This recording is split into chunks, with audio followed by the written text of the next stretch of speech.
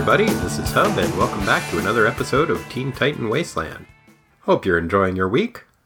Trailblazers are doing terrific in the playoffs, so that's a nice time for me, because I like basketball. You know what else I like?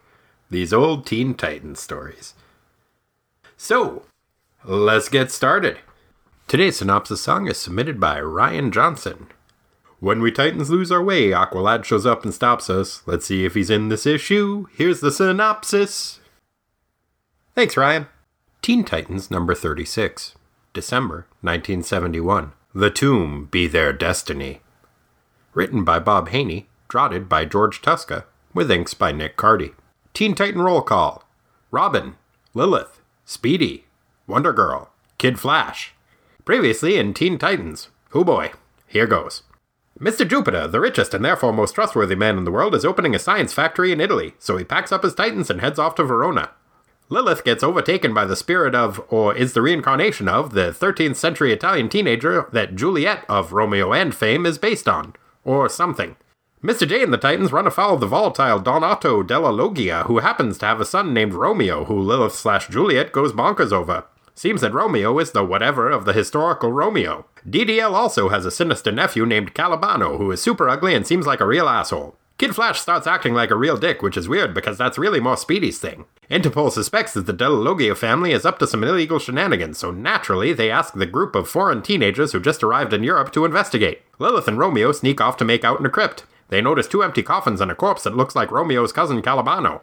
Then they get back to smooching. Meanwhile, Kid Flash gets shivved by Calibano's goons and starts quoting Mercutio. The rest of the Titans go searching for Lilith and Romeo, but when they get to the secret makeout crypt, all they find are 3 empty coffins. Creepy. Will the stabbed speedster recover from his wounds? Will not knowing the country or the language hinder the Titans' investigation of the Della Loggias? And what happened to those crazy crypt canoodlers and that creepy corpse? Stay tuned to find out. Okay. Yes. Of course not. And it turns out that the Calibano-looking corpse was only mostly dead, and he knocked out the star-crossed lovers and dragged them out of the crypt. Yeah, more on that later. Speedy, Wonder Girl, Robin, and Mr. J examine the now apparently empty crypt where Lilith and Romeo were last spotted. Jupiter goes all Dana Scully and refuses to believe that there is any connection between Lilith and the ghost Juliet, insisting that there must be a reasonable explanation. But since his reasonable explanation theory begins with the phrase, "Listen, Lilith's an imaginative witch," I'm kinda with Team Mulder on this one. Just then, a shadowy hunchbacked figure triggers some kind of booby trap that causes a macabre landslide of skulls and debris to seal the Titans and their billionaire mentor inside the tomb. Our heroes begin the ghoulish task of tunneling their way through desiccated human remains to freedom. Meanwhile, at the Della Loggia's palatial estate, Calibano is being all sycophantic to his uncle Donato and secretly plotting the, quote, accidental, end quote, death of his cousin Romeo, which would leave Calibano the sole heir to the Della Loggia fortune. What a creep. Just goes to show, if you find yourself in a Shakespearean drama, don't trust any Calibans. Probably best to steer clear of Iagos too, just to be safe. Also, meanwhile, Lilith and Romeo are just waking up on the mist-enshrouded island that the not-as-dead-as-they-thought corpse dragged them to. The aforementioned non-corpse jumps out and introduces himself as, wait for it, Calibano. The original Calibano, who is over 700 years old. Okay. Then he professes his love for Lilith, who he calls Giulietta. Lilith decides to do what she does best, use her psychic powers to fill in some exposition. Turns out that while Shakespeare based his play on historical Italian teenagers, he decided to leave a few parts out. Like the part where Juliet had a jealous, murderous, hunchbacked boyfriend named Calibano, who was the greatest swordsman in Italy. Yeah, I can see why a dramatist would want to leave that part out. Boring. Turns out that Calibano killed Romeo in a duel, and then, when Juliet committed suicide, Calibano decided to stay in the tomb with her. When the tomb was sealed, it apparently locked the homicidal hunchback in a state of suspended animation for some reason. Sure, why not? When the crypt was unsealed, Calibano just kinda woke up, and is now resolved to once again murder Romeo in order to win Juliet/Lilith's love, because that worked out so well last time. The good news is, reincarnated Romeo is a pretty good fencer, having competed on the Italian Olympic team. The bad news is, Calibano is remarkably spry for a 700-year-old. By this time, the Titans have tunneled their way out of the Skullvalanche and hired a gondolier to help them search for their missing chums. They stumble across a suspicious-looking canal-based funeral procession being led by modern-age Calibano. The Titans decide to split up, with Robin and Mr. J investigating the gondola funeral, and Speedy and Wonder Girl checking out the creepy mist-enshrouded island to continue the search for Lilith. Speedy arrives just as the OG Calibano is about to stab Romeo. He tries to shoot the sword out of Calibano's hand, but misses and shoots the saber-wielding Septicentarian in the chest. Whoops. He doesn't seem too broken up about it either. Meanwhile, Robin and Mr. J's investigation reveals that modern times Calibano is using the funeral as a cover for a needlessly complicated scheme using scuba divers to smuggle packages of industrial diamonds underwater. Why did they need to use a funeral as cover for this? Just because, okay? Robin easily defeats the scubaing scoundrels. You know, not as easily as Aqualad would have, but I guess he does a pretty good job. I guess. Jupiter confronts Calibano aboard the gondola hearse, but the malformed menace pulls a gun on him. Dang. The insidious Italian jerk is about to ice the benevolent billionaire when Donato della Loggia shows up out of nowhere on some kind of stealth gondola and shoots his nephew in the back. What? Man, some days it does not pay to be a Calibano. Turns out, Donato isn't such a bad guy after all. He suspected Calibano was up to no good and had been following him for some time. When he saw his nephew about to murder Mr. J, he decided he had to act, and that for dishonoring the Della Loggia name, Calibano had to die. Man, the Della Loggia family reunion is going to be awkward this year. Anyway, killing his nephew somehow convinces Donato that Mr. J and his teen pals are A-OK, and now he totally approves of his son dating Lilith. Hooray! The mortally wounded 13th century Calibano swims back to the crypt he had been sleeping in for the last 700 years and finally dies. As he does so, disintegrating into dust. Wait, what? Hooray? Hey, you know how being the reincarnation or whatever of the historical Juliet made Lilith an expert on the play Shakespeare based on her? Do you think that also made her an expert on West Side Story, which was based on the Shakespeare play? I hope so, because Officer Krupke is a great song. Next story is an Aqualad backup story. Hooray! Sort of. The Girl of the Shadows. Written by Steve Skeets, draughted by Jim Aparo. Teen Titan Roll Call. Aqualad. Aqualad is hanging out in a small coastal town. He sees a mysterious gal, but when he looks away, she disappears. He goes down to the docks and runs into her again. Some chubby dude named Leland shows up with a ray gun and tells the mysterious gal to come with him. Aqualad isn't so into that, so he calls Leland Tubby and punches him a bunch with his sea-strengthened arms. Hooray. He asks the mysterious gal to tell him what's up, but she says nope and disappears again. Aqualad jumps back in the ocean and wonders what the fuck just happened. You and me both, Aqualad. Seriously, what the fuck? Superboy Meets Robin. Written by Bill Finger, draughted by Al Plastino. Reprinted from Adventure Comics number 253, October 1958. Teen Titan Roll Call. Robin. And featuring Superboy. Superboy is approached by a sleazy jerk named Pete Groff. Groff owns the largest stadium in Smallville and wants Superboy to appear at a big science fair he'll be hosting. Also, he keeps calling Superboy by his first name, Super, which is kinda great. Superboy agrees. 1 week later, the Boy of Steel is getting ready to head off to the science fair when Robin appears in a puff of smoke. He informs Superboy that he is from the future, and he is here to save the young Kryptonian from getting blown up. It seems that at some point, in the future, the Boy Wonder was on his way to visit his good pal Superman at a secret fortress. A bomb exploded, and Superman stumbled outside and explained to his young friend that a kryptonite time bomb had been hidden inside a clock that he had been given in his youth at a science fair. Robin rushed Superman to a hospital, but there was nothing the doctors could do. Aww. But here's where shit gets good. Robin decides to pay a visit to his pal Professor Nichols. It seems the good professor owns a time ray that Batman and Robin have used to travel to the past many times before. I'm just going to let that sink in for a minute. Robin uses the good old time ray to travel back to before the science fair to save his super pal from the killer chronometer.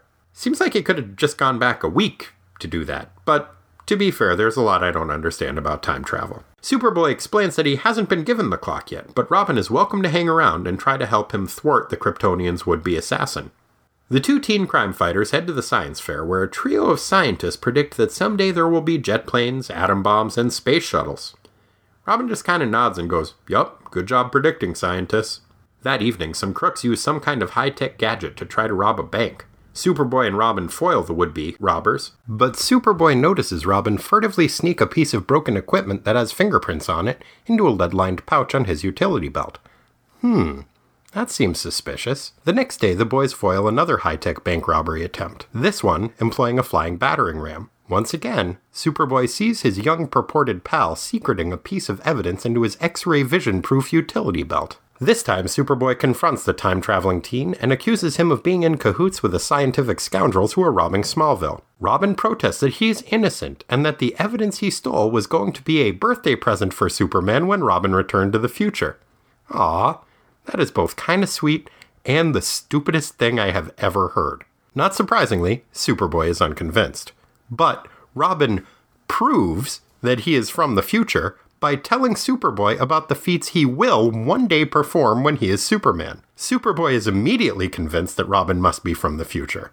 There's no other way he could possibly know the things that Superboy is going to one day do. So you remember a minute ago when I said that Robin's birthday present idea was the stupidest thing I'd ever heard? Well, we have a new winner. The next day, there is another high-tech robbery. This time, a robot octopus is being used to rob a jewelry store. The Super Buddies manage to nab the perpetrator this time, a young Lex Luthor who figures that if he uses some science gadgets in his robberies, the suspicion would be diverted to the visiting scientists. That's a pretty good plan. And he would have gotten away with it too if it wasn't for those meddling kids and their superpowers. The meddling kids in question return to the stadium to catch the end of the science fair. A giant pink robot shows up and gives Superboy a present. A suspicious-looking clock. Supes tosses the clock into space and goes after the fleeing robot.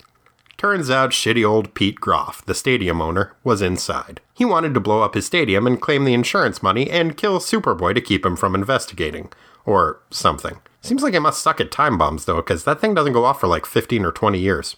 What a chump. Groff's old friend Super throws him in jail. A few minutes later, Robin's time ray wears off and returns the Boy Wonder to his rightful place in the time stream. Hooray.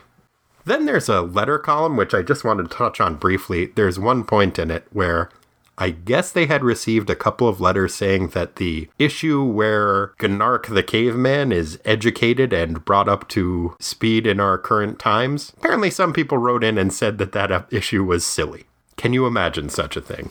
What's interesting to me is that Bob Haney defends himself by saying that there's a movie that just came out that's being very well reviewed. Francois Truffaut's Wild Child, which has pretty much the same plot. So, if you think my story's silly, then you must think Francois Truffaut's masterpiece, The Wild Child, is also silly. I fucking love the chutzpah on Bob Haney, but no, Bob Haney. Your story was very silly. There's a scene where Robin points at a chalkboard that says, "Hello, my name is John Gnark. I work at Jupiter Labs." I've seen The Wild Child. There's not a scene like that in that. And you can't just do that. I love you, Haney, but you are no Truffaut. Finally, we get to the Lilith backup story. The Teenager from Nowhere. Written by Bob Haney. Draughted by Nick Cardy. Teen Titan Roll Call. Lilith. You know who's mysterious? Lilith. That's who. Where did she come from? How do her powers work? When did they first manifest? Why did everyone think she was Asian in her first appearance? This story will endeavor to answer nearly one of those questions. Our tale begins in a small Kentucky mountain town. A search party is being formed, and a 12-year-old girl named Lilith Clay asks her mother what they are doing. Lilith's mother tells her that they are going to dredge the river to search for a boy who has gone missing. Lilith gets a wild look in her eye and tells everyone she knows where the boy is and can take them to him. She leads a party of grizzled mountain men to an abandoned well out in the forest, and sure enough, that's where the missing boy is. The group turns on Lilith almost immediately, assuming that if she knew his whereabouts, she must have been the one to put him in there. Seems like they could just ask the kid if he got thrown down that well, but the group of Good Samaritans are of the opinion that a better way to find out that information is to shake and slap the 12-year-old girl until she admits that she did it. Kentucky mountain men aren't coming out of this story looking particularly good. Fortunately, Lilith's dad shows up before the shaking and slapping plan can be enacted and gives Lilith the chance to explain that she could just sense that he was there with her mind. Well, that should clear everything up. She also can sense that he got stuck down the well by trying to rescue his dog that had stumbled in there. Fortunately, the dog is still down there, which seems to confirm Lilith's story. The mountain men rescue the dog, apologize, and are on their way. Later that night, Lilith and her family are enjoying some cake. Lilith's mom says, "So, looks like you got mysterious powers." And Lilith is like, "Yup, and now they're telling me that I'm adopted." Lilith's parents admit that she is correct. They were going to tell her next week on her 13th birthday. Wow. Happy birthday! You're adopted. Also, we ate all your cake last week. Lilith runs off into the night until her uncanny and incredibly vague powers lead her to the orphanage she was left at as an infant. She recognizes the woman who runs the facility, the kindly Miss Harden, despite having last seen her when she was 1 year old. Miss Harden informs her that her mother had powers, mysterious powers, and got into some mysterious trouble that may have involved Lilith's father, who was probably mysterious. Well, that clears everything up. Satisfied with the non-answer she has received from Miss Harden, Lilith returns to her adopted family, the Clays, presumably to eagerly await the worst birthday party ever. Hooray! And joining us once again is my good for many things brother, Corey. Corey, how's it going? It's going pretty good. How are you doing? I'm doing okay. So, what'd you think? Wow. We have our work cut out for us. There's a lot. These 52-page giant size issues are gonna kill us. Is that the thing from now on? Not from now on, but we've got definitely some more. I thought 32 pages was the convention for some reason. I had that No, number in my I head. think it was 22. Was it? For most, and then they decided to double it up. Yeah, 32 seems like a good amount of pages. That's just what I remembered. Corey, there are many different numbers. Tell me about these numbers, Hub. Well, you know about 4, right? Oh, yeah. Well, what about his bad boy friend, 7? Wait, 4 has a boyfriend? No, he's a bad... Oh, no. He's a bad boy and he's a friend. Oh, got it. He's... granted, 7 would also be a bad boyfriend. Because 7, 8, 9? Oh, I wasn't even going to go there. I was going more abstract, but touche. Okay. Touche, Corey. Anyway. That's a good start. Jeez, what were Clearly, we are on point. Well, why don't we start with the first story, the main Titan story. What'd you think of that one? Well, I am glad that Bob Haney was able to unravel the mystery and mistakes of Mr. William Shakespeare. Oh, yeah. That guy left a lot of loose ends. Mm-hmm. Thank goodness Haney could get to the bottom of it and really clear up that goddamn hack's mess. It's funny, the way that the two-part Haney stories work, it's like Haney didn't write the first half. Mm-hmm. Because the characters act very differently, especially Mr. Della Loggia in this one. There was a series, I think it was DC Challenge, in which the first half of the story would be written by someone and then a different writer would come up and have to resolve it. Mm-hmm. That's what the Haney stories feel like. Mm-hmm. Where it's like, oh, this yesterday man really wrote me into a corner. What's tomorrow Haney gonna do about this one? And then tomorrow Haney comes in and is like, oh shit, how do I clean this mess up? And some of it does, but there are a lot of loose ends that just kind of don't get resolved. There are, and what's funny about these is because there's usually I have a week between reading the first and the second part of these cliffhangers. Uh-huh. When I get to the end, I'm like, oh good, I'm glad that's resolved. And then I'm like, wait a minute, it's not totally resolved. No, there's a bunch of weird stuff, like where did the corpses of Romeo and Juliet go? Why are those slabs empty? Are they out zombieing around? Well, I was hoping that was just one of those times where I missed something that was I skipped a page and I was like, oh, Hubble will explain this later. Yeah, no, I cannot explain. There's a few things I cannot explain. Okay, here's another one.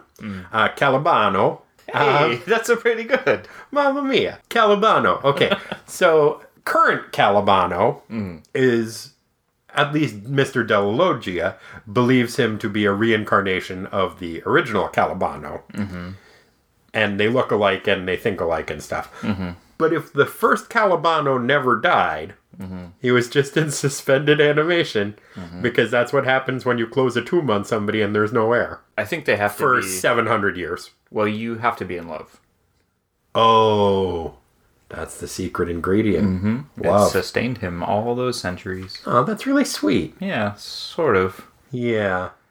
Kind of. I mean, it's like a unrequited stalkery kind of love. Murderous stalker. So, and maybe you're going here, but the other inconsistency between old and new Calibano is old Calibano's super into Julieta, aka Lilith. New Calibano doesn't really give a shit. No, he doesn't give a shit about her at all. But also, if the first one isn't dead, then how can the new one be a reincarnation of him? Like, where does... That's a good question. Is that... Yeah, because, like, literally reincarnation is, like, the first thing can't be there anymore. Yeah. He's taking some liberties. Right. Or maybe Mr. Della Loggia just... It's like a lost in translation thing. So that's maybe just his theory. Mr. Jupiter probably has a different theory. Mr. Jupiter is going full-on fucking Dana Scully in this issue and trying to, like, no, there's a logical scientific explanation for why this is happening.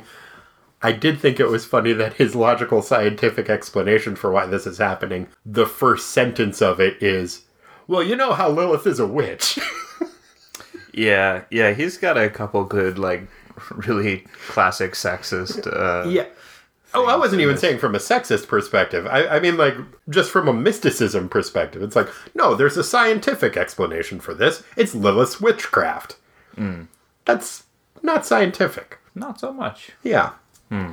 No, he also does come across as like, look, women are going to be crazy, and they're going to pass out because they're in Italy, and they're going to think that they're reincarnations of Juliet. Yeah, because that's what every woman wants. Happens to all women. That's what every woman wants, is to be a star-crossed lover who commits suicide. Yep. Yeah. Mr. J has some real gems in this one. I do like he actually gets involved in the action and goes scuba diving with Robin, and like, this is the first time we have seen him take action and not just act as a shadowy... Almost get shot. Pulling of the strings guy. Yeah. Except for Mr. Della Loggia decides to shoot his nephew instead and is pretty cavalier about the whole thing. About, killing his nephew. Yeah. I would not kill my nephew. Well, even if he was being a jerk. Well, and this is not a good parallel for your relationship with your nephew, but his nephew was planning to kill him. We don't know that Jacob's not planning to kill me. I think we have a... I'm going to go out on a limb and say he's not. Yeah, I don't believe that he is either. Jacob, if you're listening... You should not be listening to this. You are 8 years old, and I swear a lot on this. Totally inappropriate. Go to bed. What else was it? There is so much going on in this issue. Mr. Della Loggia does a full about face and is like, goes from being a real asshole to being like a super chill dude, and now he loves Julieta, or Guilietta. That's how it's pronounced, right? I don't think so. I'm pretty sure. Let's see who has a better Italian accent. All right. Mamma mia, I'm trying to eat my spaghetti over here. Scusi. Damn it. I think... Okay, Guilietta. Definitely about face. It almost seemed, as you said earlier, like it was written by two different people. Yeah, that's the Haney magic. Is working on a multi-part story without an outline. I don't know that is the case. It really feels like it's just like, wonder what I'm going to write next. How am I going to get out of this one? And it's fun. I will say, like, there are definitely some issues with the story, but I really did like it.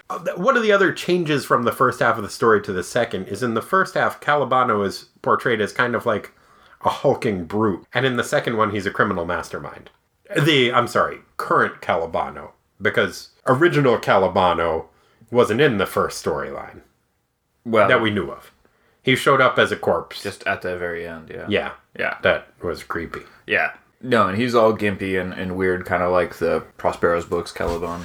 Yeah. So, okay, at the end of the story, he gets shot again. Why do you think he turned to dust? That's on... It's on the cover. It happens in the comic book as well. I don't remember that. Because 700 years is a long time to be sustained on nothing but love. Oh, and so he doesn't love her anymore? Well, he's shot, right? Didn't Speedy kill him? Speedy shot him, which they didn't explain why. He's just like... Yeah. No, he said, I was trying to knock the sword out of his hand. Oh, shit. Yeah, I guess I must be losing my touch. Yeah. It's like, dude, you shot a parachute onto a monkey. Yeah. You don't just accidentally shoot a guy, and that it happens. He is, as you said, very cavalier about it. Does this happen often with Speedy? It makes you wonder. This is around when Speedy, I think, in the Green Arrow, Green Lantern comics, is having a heroin addiction. I wonder if maybe Denny O'Neil was like, hey, Bob, I I know you're writing some Speedy storylines. You want to just maybe throw in a couple of hints that he might be on the junk? He's like, okay. Just accidentally shooting. He's cool with killing dudes, and he's bad at archery now. I mean, not bad, but not as good as he used to be. Shot him right in the heart. Yeah, and when he shot that parachute onto that monkey, he was like 12, 13, something like that. Ostensibly, he would be even better. Yeah, you would think. Drugs are bad. There's a scene on page 11, too, that I want to touch on real quickly, where the gondoliers that are escorting the teens around on their, like, mission, I guess, they're dropping the kids off at the island that the tomb is on, because I guess the tomb's on an island now. And the gondolier, as he drops them off, doesn't say anything, but thinks, young fools, evil spirits lurk here. They will never leave alive. Yeah. Dude! Way to give somebody a tip. Maybe give them a heads up. Mm-hmm. Well, I guess that's not when they're on the tomb. That's when they're going to the place that Calibano took Lilith and Romeo. And it's not like on the way there too, Mr. Jupiter's like, I know you don't want to do this, but I'll give you a lot of money. I don't remember that. It's like you'll be rewarded handsomely or something. Oh, yeah. Okay. So it's not like completely like the gondolier is withholding the information that he thinks it's... No, he does say, pull on, old man, you'll be well paid. What a dick. Yeah, he does say they went to the haunted island. I actually missed that. There's a lot going on in this issue. There is. Yeah, the gondoliers, because they're at a funeral procession that is a gondolier funeral, or a gondola A funeral for... themed funeral. For some guy. That's for somebody that we don't know. Mm-hmm. But Calibano 2 is using that as cover to smuggle diamonds using frogmen. Needlessly complicated scheme. Yes, one in a long tradition. Yes. Waterproof. Boxes. Yes, waterproof boxes carried downriver by frogmen. It doesn't seem like they were doing it when they would be dumping the body in the river either. It's just like out of the bottom of the gondola, they dropped all of these Is that how those packages work? They just dumped the body in the river? I have no fucking idea. That seems incredibly unsanitary. Yeah. Those are like their streets, like their highways there. Like, that would be if, like, the funeral was... Well, that's Naples. You drive out onto, like... Did they move from Venice, from Rome to... Weren't they in They Rome? weren't in... No, they were in Verona. They were... Italy's shaped like a boot. Yeah. Mm-hmm. That's as far as I got. Ah, okay. Florence is where they have the water, right?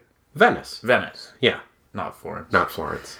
It's... They call it Firenze. Is that so? Yeah, I know that because my sister spent some time in Italy when she was in college, and she sometimes adopts what a friend of mine called a Trebecois accent, which is where you overly enunciate foreign words like Alex Trebek does. Trebecois, that's a good name for Isn't it? Yeah. Yeah, it's a phenomena I'm sure you're familiar with. Anyway, yeah, so they're having a funeral. But it seems like you could just take a gondola out and drop some frogman shit out at the bottom of it at any time. You wouldn't need to use a funeral for cover.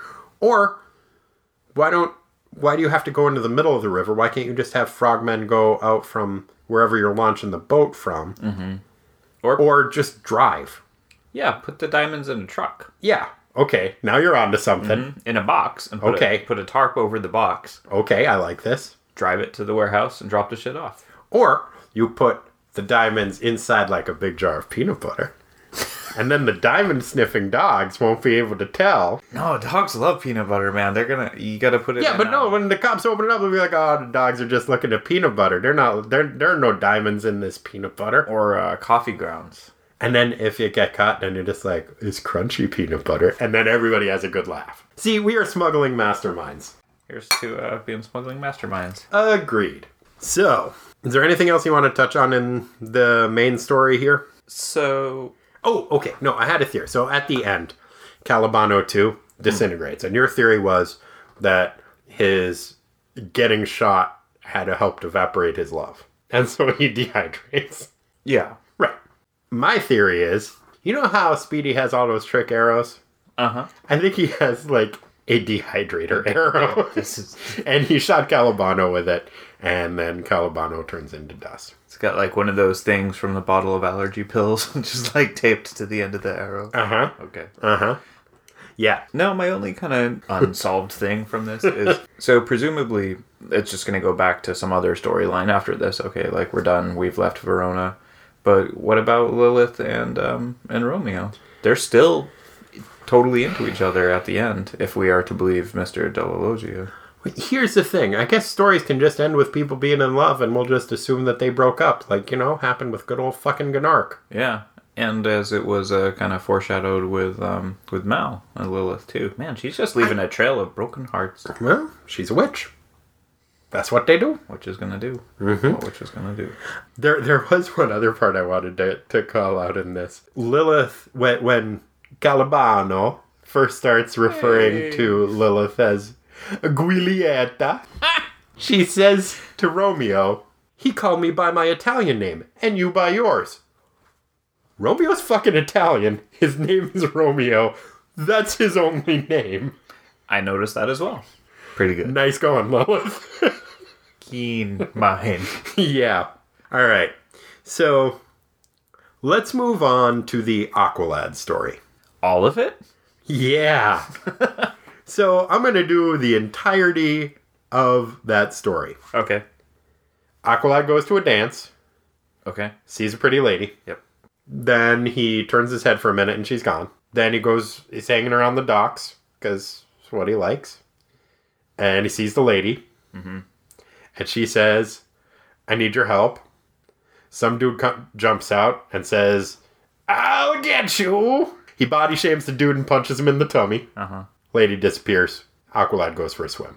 That's the high points, yeah. That's not just the high points. That's the whole fucking story. What did I leave out? Well... It's 2 pages and nothing happens and nothing gets resolved. Yeah, my notes on that were... Oh, I'm sorry. She's mysterious. Yeah, I wrote, what the fuck is going on? That was almost the entirety of my notes for that story. However, he doesn't just hang out on the docks and happen to see her. He is compelled to come to the spot where she is. Oh, he wasn't sure if he was compelled. Well, that's the thing. And then they have this dialogue where he's like, wait, what? Did you make me think I wanted to be here? And she's like, it's way more complicated than that. I used logic. It's scientific. Don't have time. And then the fat dude shows up and Aqualad Dude wasn't that fat either. He was pretty tubby. Kind of tubby. Aqualad calls him tubby and punches him in the tummy. Yeah. And using his sea strengthened limbs. The art is pretty good in that one. We didn't really touch on the art in the first one. It's decent. It's George Tusco with the Cardi inks. It's pretty standard. It's what we've seen in the last 2. This one, the art is by Jim Aparo, who I'm a big fan of. It seemed like a rush job. Mm-hmm. And the story definitely... I don't know if you can hear the air quotes I'm using when I say story. Also seemed really rushed and just... It was like, wait, not even what's going on, because what's going on is relatively straightforward. It's just... Why did you show us this? Nothing happened. It doesn't make any sense. Yeah. And yeah, it does feel rushed in that too. The woman that is supposed to be this like mysterious, attractive woman is mysterious, but it looks like a Botox lips, like not it's drawn. It's not even not well drawn. It's a very stylized thing. She looks like the way that later era Jack Kirby drew women. Here's actually this is the entirety of my notes. Okay. I wrote, what's up with the Joan Rivers looking girl? Who is Leland? What the fuck is going on? Oh yeah, the tubby guy was named Leland. Leland, yeah. Yeah. That summarizes it for me. Yeah, that's fair. Pretty good art. Like I said, I'm a big Jim Aparo fan. There are panels in it that were really beautiful. Overall, felt like a rush job. Yeah, and the lady also had like weird pointy bits of her like collar that were like her pointy. Entire where it was just pointy. like there's just like weird like antenna looking things coming off of her dress. Dish gloves with giant spikes coming off where her elbows should be. And then like her collar too was like had spiky bits that went up behind her head. Yeah, all in all, weird. Yeah, didn't make sense. Let's come back to the Superboy Robin story. Let's skip on to the Lilith story. Okay. What'd you think of that one? It's nice to have some backstory. Yeah, there's not a ton of backstory, but god damn, it's been a while since we've seen Cardi art with Cardi inks, and it's gorgeous. Yep. Yeah, it's super well rendered, and man, no wonder if she has trust issues or whatever, because like she saves a kid, and then the townspeople are like, let's beat her up. Yeah, she uses her powers to find out where this missing kid is. And a dog saves the kid. And everybody and all the townspeople are like, why'd you throw him in that hole? Yeah, beat her up. Tell her. Yeah, basically. Yeah, one of them says, like, shake her and slap her. Mm-hmm. Then she'll tell you. Yeah. Just basic logic. And then her dad shows up and was like, no, maybe don't shake her and slap her. What happened? And she's like, oh, I just could tell it. Also, there's a dog down there. And they're like, oh, there's a dog down there? You're cool. Yeah, never mind. We were wrong. Sorry. You're good. We just scared you real bad. And they bring Lilith home, and this is my favorite part. She's like, yeah, I can just tell things now. Like, I knew where that kid was, and I know I'm adopted now. Mm-hmm. And her adopted parents are saying, we were going to tell you that next week on your 13th birthday. Sweet fucking birthday. Yeah, welcome to being a teenager. You're adopted. Happy birthday, you're adopted. Not going to win the gold medal. What did you get me? Some issues. Yeah. Yeah. Hope you like them, because you're going to have them a while. Yeah. So she runs away and tries to find her real parents. She goes to the orphanage. That she remembers from when she was 1. Well, she's a witch. Yeah. And Juliet. And the lady tells her, oh, I can explain everything. It's mysterious. Your mother had these powers too, and she was mysterious. And she said that she was having some mysteries and that your dad was involved. Terrible things happened. I can't tell you about it. Yep. And Bye. she's like, and Lilith is like, good to know. Thanks. Now I've got some closure. Yeah. I'm going to go home. And she goes home with her adopted parents. Mm-hmm. The end. It's a pretty cool story, honestly. Yeah, it's not like a ton happened. There's also the weird thing to me was when they tell her that they were going to tell her that she was adopted in a week. Mm-hmm. They're all sitting down and eating cake, like at midnight. Are they the Golden Girls? Like they just always got a cake around? I just attributed that to like, well, the kid just had this traumatic experience where she thought she was going to get... So let's bake her a 4-layer cake. Yeah. Take her That home. takes so long! Maybe their mom's runs a bakery. Oh, you're probably right. There was a lot of subtext that would indicate that her mom ran a bakery. You're right. I didn't say that. I'm just saying maybe. I think maybe in old times people just ate cake all the time. They probably just had him around. Yeah, just like in case. It's like... I feel like it's not that old times. I feel like this story takes place in like olden times. I think just because a kid fell down a well and like everybody talked kind of old timey, but I guess it's just Appalachia. Yeah, it did have that kind of feel. It had a kind of a little house on the prairie feel to it. The whole story, which back then you had to have a lot of cakes because most of your kids were probably going to die in some way or other, and so when your kid dies, you got to cheer yourself up. Bake a cake. No, you don't want to bake the cake. You just have the cake around. So that if somebody dies, you can be like, all right, I'm going to have some cake. This will dull the pain. Yeah.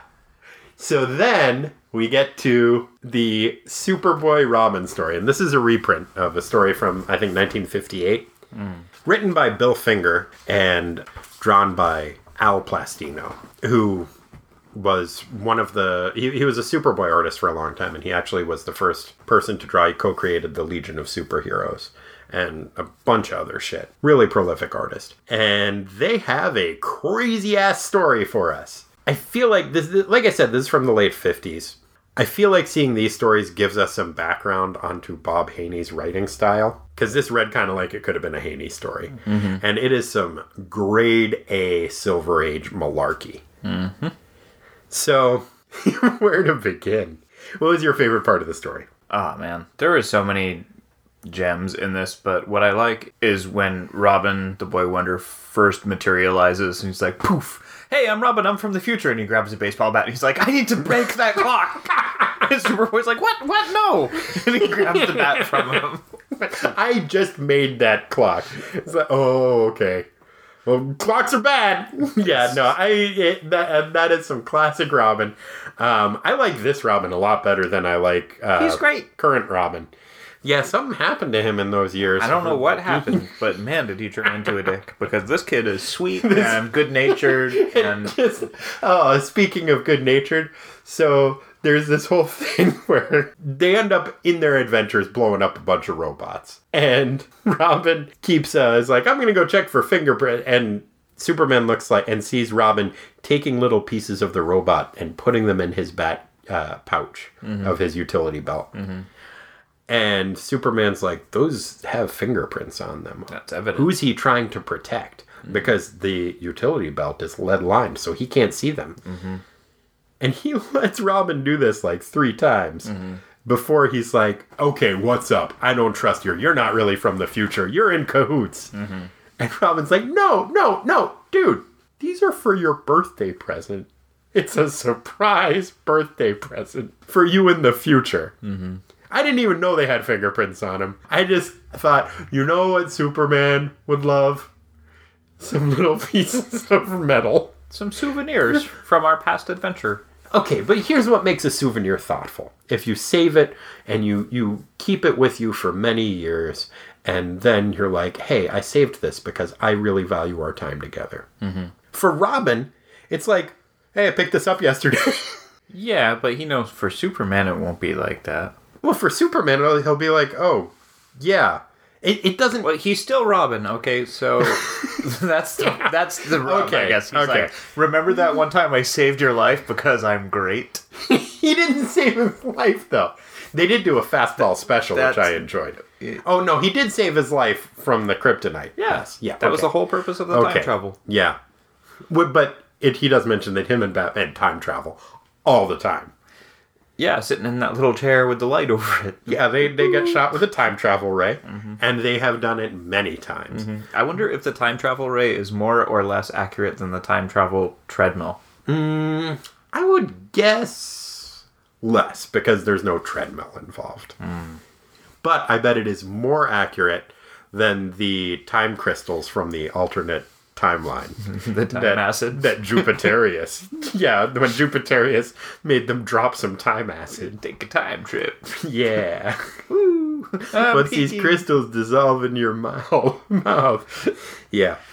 Yeah, so that was great on Robin's part. But my favorite thing that happened is the way that Robin convinces Superman that he is in fact from the future. Oh, yeah. Which is by telling Superboy all the things that Superboy is going to do in the future. And Superboy is utterly convinced. He just takes that face value. No one else could know this. There's no way you could know what I'm going to do unless you are from the future. Yeah. It's like, that's right. I am going to do those things. Not the brightest. Convinced. Yeah. That farm boy is a fucking moron. Yeah. Wow. He's a sweet guy. Nice guy. He helps his mom dust. Yeah, holds up furniture so she can sweep under it. Yeah, and Robin says, I'm going to have to tell Bruce about this when we dust around the house. I was like, so wait, are you going to... They're going to call Superman. Every time you need some cleaning done. Can you come lift a couch up for us, Superman? Besides which, him and Bruce fucking hire somebody. They are... Bruce Wayne is a billionaire. He does not do his own dusting. Nope. At the very least, he has Alfred do it. I believe that Alfred probably has a team of people who do it. I'm sure he's got a whole staff. Yeah. Although we may actually see a little bit of the origin of Robin's dickishness in this issue. Yeah. And it's when the kids, Robin and Superboy, are helping stock delivery boxes for the general store. Yeah. And Superman is, whoop, whoop, whoop, using his super speed to stalk him. And Robin's like, hey, knock it off. Like, you're going to give me an inferiority complex. And he's joking, but I don't know if he's kidding. But he's kidding on the square. I don't know if he's joking all the way. There's something behind that. Mm-hmm. Everybody slow down to my pace so that I feel good. Yeah. But yeah, it is a crazy story. And then at the end, it turns out that Pete Groff was behind the whole thing. And they foil Lex Luthor. Mm-hmm. But just like as an aside, like it happens in like one panel. There's also this thing where it's like, okay, so there are these 3 different scientists. We know it's one of them. It isn't. Mm-hmm. One is paralyzed. Yep. One is blind. And one is old. Mm-hmm. Okay, they're all old. Yeah. It's a crazy adventure. It is a crazy adventure. And it definitely did have that, like you said, that malarkey feel to it from the era in which it... It was really fun. I really liked it. Yeah, one of the things that Robin tells Superman he'll do later is sew up the side of a blimp with a steel girder. Carry an iceberg over a drought-stricken farmland. Right, so that it'll melt and everybody can have some crops. Yep. God, you're right. That does sound like the sort of thing I'd do. I'm gonna do that. Yeah, I wonder if this created an alternate timeline. How does he get back? I think it's like the time crystals, where it just like he's got like an amount of time, and then the ray wears off. I don't know the specifics of the time device. It seems like the sort of thing that happened a lot. He says that it happened many times, and they named the doctor who made the ray. Man, even though there's awesome shit or stupid shit that I've done that I could undo by going back in time, I'm never doing that. Dude, ever. Let's make a deal. No time travel. No, settled. We're shaking hands. Yeah. It's a deal. Yeah. No time travel for us. I would recommend that you people at home take that pledge as well. Mm-hmm. You're going to fuck up all our shit if you do. Yeah. For everybody. Yeah. President Biff. No thanks. Yeah. Molly Hatchet 1970s. Oh. Don't want it. I kind of want some Molly Hatchet 1970s. Well, you got to take the good with the bad. Yeah, you're right. So, let's talk about favorite panels. All right. Yeah, I think I do have one for each. I don't have everything that we normally do for each story. No, I just have the slang for one of them. Yeah, me too. Okay, so what was your favorite slang? It actually wasn't slang, but it was Mr. Jupiter. We touched on it earlier, and it's on page 4 of the main story, where he's explaining why Lilith is doing her thing, and he says, like any female, she wants to be the star of a great tragic love story. Ladies, is that what you want? Because I think Mr. Jupiter doesn't know what all ladies want. But he's so rich. Well, what Corey, do I he's know? the richest man in the world. And apparently, yep. I was mistaken in thinking that not all women wanted the same thing. And that even if they did want all the same thing, it probably wouldn't be to die terribly at a young age. Yeah. But he has a lot more money than me. Yep. So we that cracked started me diamond smuggling. Yeah. And then the other little bit of dialogue, which isn't really even dialogue, it's more just an exclamation? It's an exclamation, and it's from Speedy when he sits on the crypt that is still warm. Oh, that would be so creepy. It's what I imagine is like the feeling of like when you sit down in a public bathroom and the toilet seat's still warm, and you're kind of like, oh, that's gross, but whatever, like it's expected. But having that happen completely out of context, that actually took some adjusting for me, because we have a fancy bidet toilet seat, and there's a seat warmer, and the first couple times I was like, oh, that's unsettling. Yeah. Like, even though it's either me or my wife that was using it, it's still just like, oh, what's going on? it shouldn't be that Yeah. body temperature. Gotten used to feeling. it. It's very nice. Yeah, It's got a remote control. that's pretty sweet. Let's hear the noise. Yee! That crypt, you make that crypt sound like a fun ride. That's the way it's like Y with a bunch of eyes after it and an exclamation point. Yeah. Okay, so my favorite it's when Robin is swimming and he's going after the frogmen, and he says, "This caper has to be illegal, so I guess it's okay to make like the law." Like, dude, you're a vigilante. All you do is make like the law. But I also like that was really... Haney really restrained himself in terms of the slang in this issue. Yeah. So there wasn't as much to choose from. Is that all you had for slang? Yep. There were some good sound effects in this one, too. There was a lot of good sound effects. There was a zwalk for getting shot with an arrow. That was a nice one. Yeah, that was when Calabano got shot, right? Yeah. Yeah. That was actually a really dynamic scene. It's like you could see him crumpling backwards as the arrow pierced his heart and killed him. Yeah, it was Very graphic. pretty good. So, what do you want to do? Do you want to start with the panels? Let's do panels. Okay, let's start with the main story. Main story, page 4. I had a couple, but I had one on page 4, too. I wonder if it's the same one. mine I called Exploding Crypt. I called it Skullvalanche. But yeah, that is my favorite. That is... Damn. It's Terrifying. terrifying and also completely nonsensical. And really cool looking. Yeah. No, like, the ceiling collapses, or Calabano... I'm not sure what his timing was on this. I don't know if he was in the process of carrying Lilith and Romeo's unconscious bodies away from the crypt at this point, or if he came back for some reason and decided to cover his tracks more after dropping them off someplace else. The timing is hard to work out. But basically, as he is fleeing, like, me and my friend Ellen used to practice, if somebody ever said to us, "We need to talk," I know. We would practice physically running away. Yeah. So we would run drills. Like one of us would come up to the other and say, we need to talk. And so if she said that, I would have to physically run away and try to knock some things over to leave a trail of debris in my wake so that it would be more difficult to follow me. Yep. It's important to run these drills.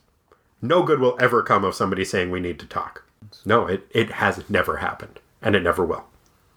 Because I will run away physically. Knocking and I will chairs. knock over some chairs and try to bar a door or something. But Calibano is doing essentially the same thing in that scenario, except for what he knocks over is a fucking avalanche of skulls that I guess there was like a pile of them.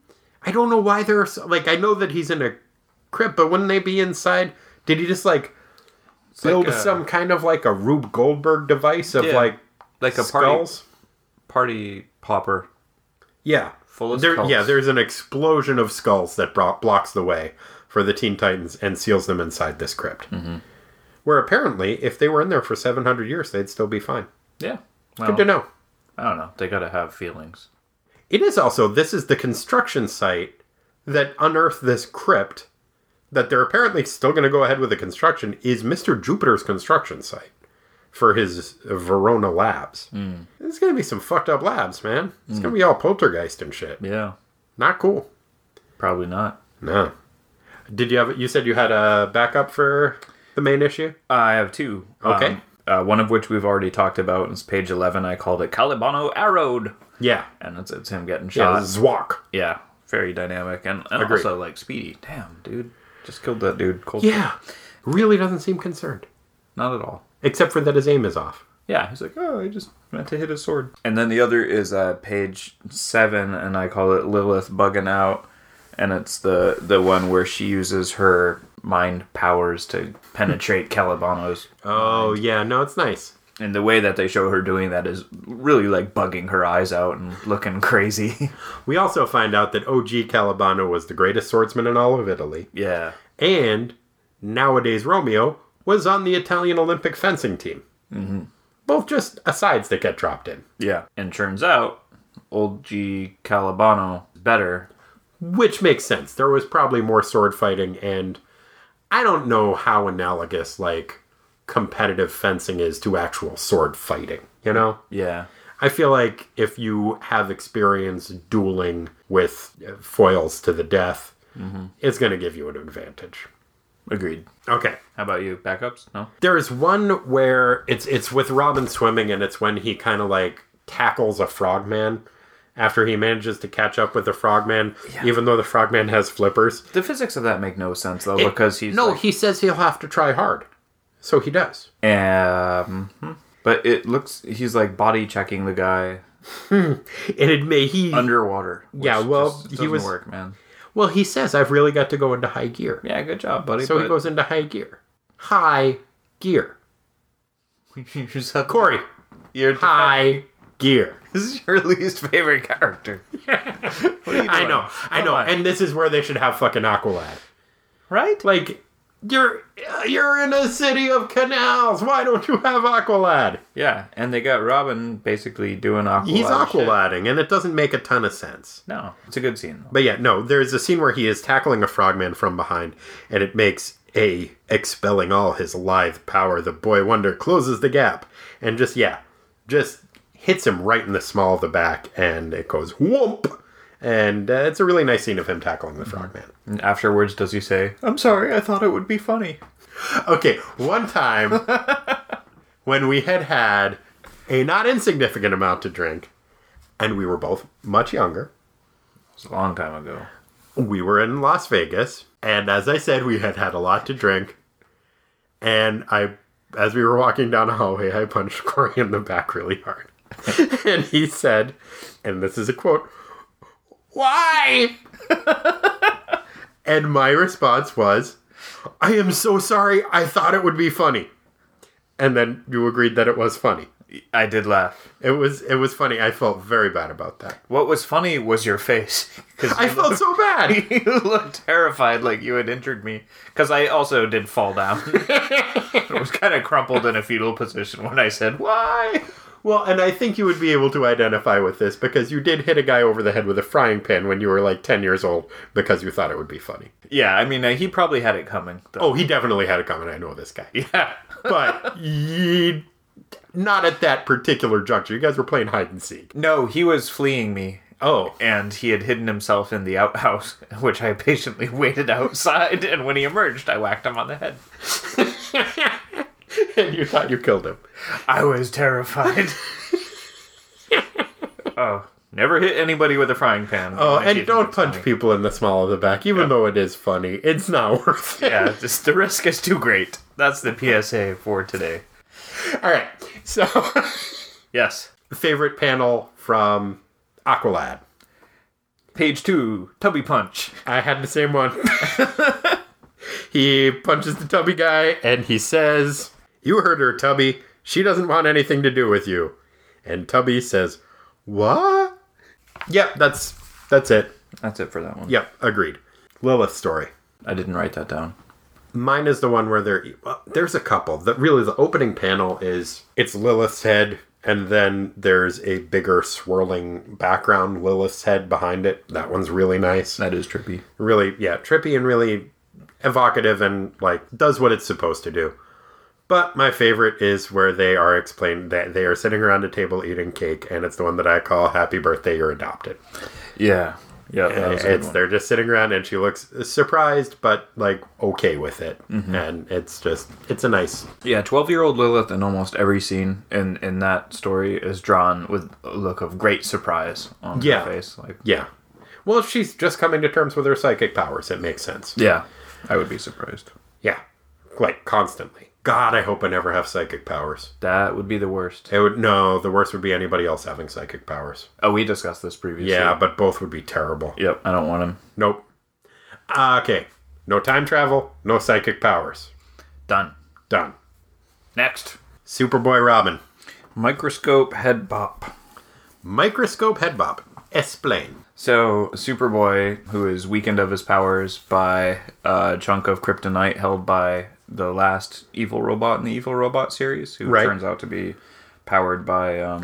just Pete Goff hiding inside a robot suit. Who, by the way, that chunk of kryptonite really looks like a giant nugget of weed that he's holding out. Well, and I am of the opinion that it's... Okay, so the kryptonite is coming out of the radiation is coming out of the kryptonite that the robot is... I'm sorry, explain your microscope head bop. Oh, yeah, right. So Superman's been weakened by the weed kryptonite.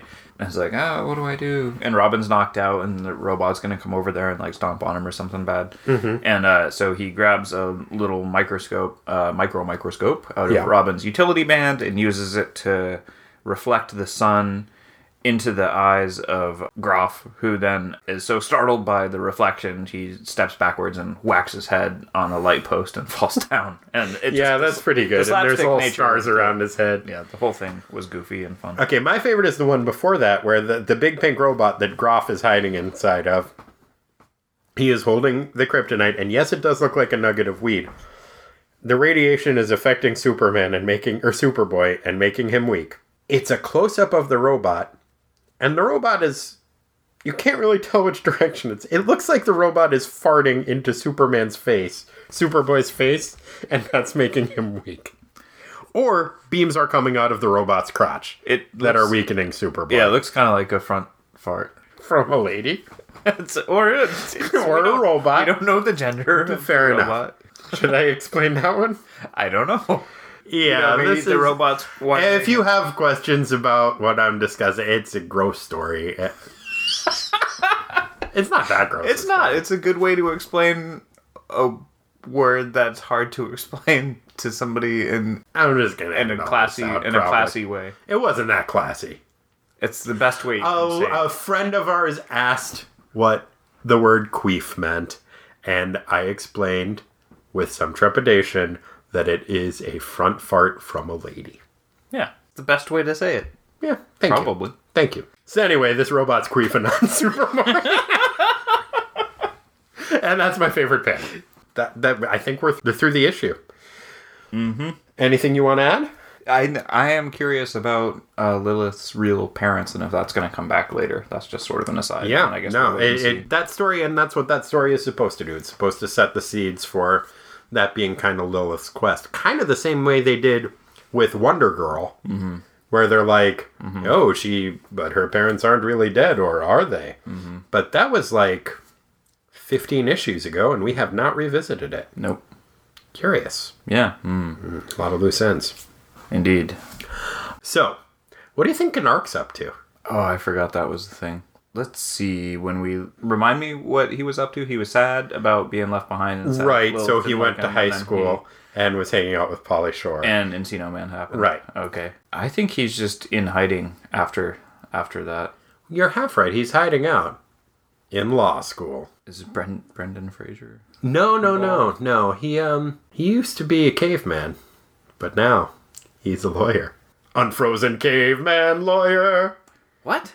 You don't know Unfrozen caveman lawyer? No, what's that? It's the best sketch from Saturday Night Live. One of them. It's Phil Hartman plays an unfrozen caveman lawyer. And it's just him. He keeps having summations to the jury that start with, ladies and gentlemen of the jury, I'm just a caveman. Some scientists thawed me out. And then later I went to law school. I'm scared of your modern society. I don't know much, but I do know this. And then we'll say, like, the legal summation. It's terrific. I miss Phil Hartman. He was great. One of the greats. Well, it was supposed to be a funny little bit that I did when I was sad. Fire bad. It is. You're right, Corey. That's my favorite Phil Hartman. Oh, yeah, when he was Frankenstein. Yeah.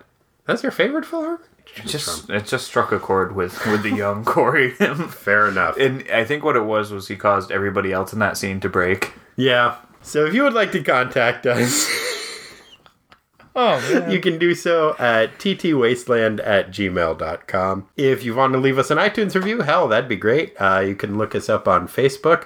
ttwasteland.tumblr.com is the Tumblr page. And if you would like to donate, we put out an extra episode this last week, and I'll be putting out one next week too, because we have received some really nice donations from a lot of people, and I really appreciate it. And we have some great suggestions for other things we can do as rewards. I got a great email from Osvaldo, and he had a number of suggestions. He also did mention that it was his belief that Aqualad was not killing Jim Morrison, but was in fact aiding with the birth of Osvaldo himself at that time in the New York City Aquarium. Which would make sense, although I would remind you that Aqualad can swim very quickly, and what better way is there to atone for causing the death of another, even a douche lord like Jim Morrison, than by ushering new, non-terrible life into the world like Osvaldo. So I think he did both. Anyway, Osvaldo had some really good ideas for rewards. I'm going to see if I can work some of them out for you guys, and please let me know what you would like me to do for you in exchange for the money that you will give me. All for me. If you want to give me some money, you can do so at www.patreon.com/ttwasteland. I am Hub, and this has been a Tuna episode. Tuna. And they know it.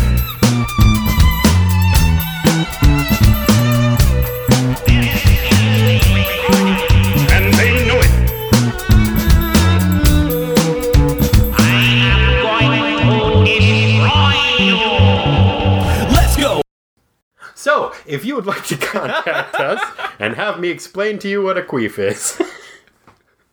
So, if you would like to contact us. They already know. So, if you would like...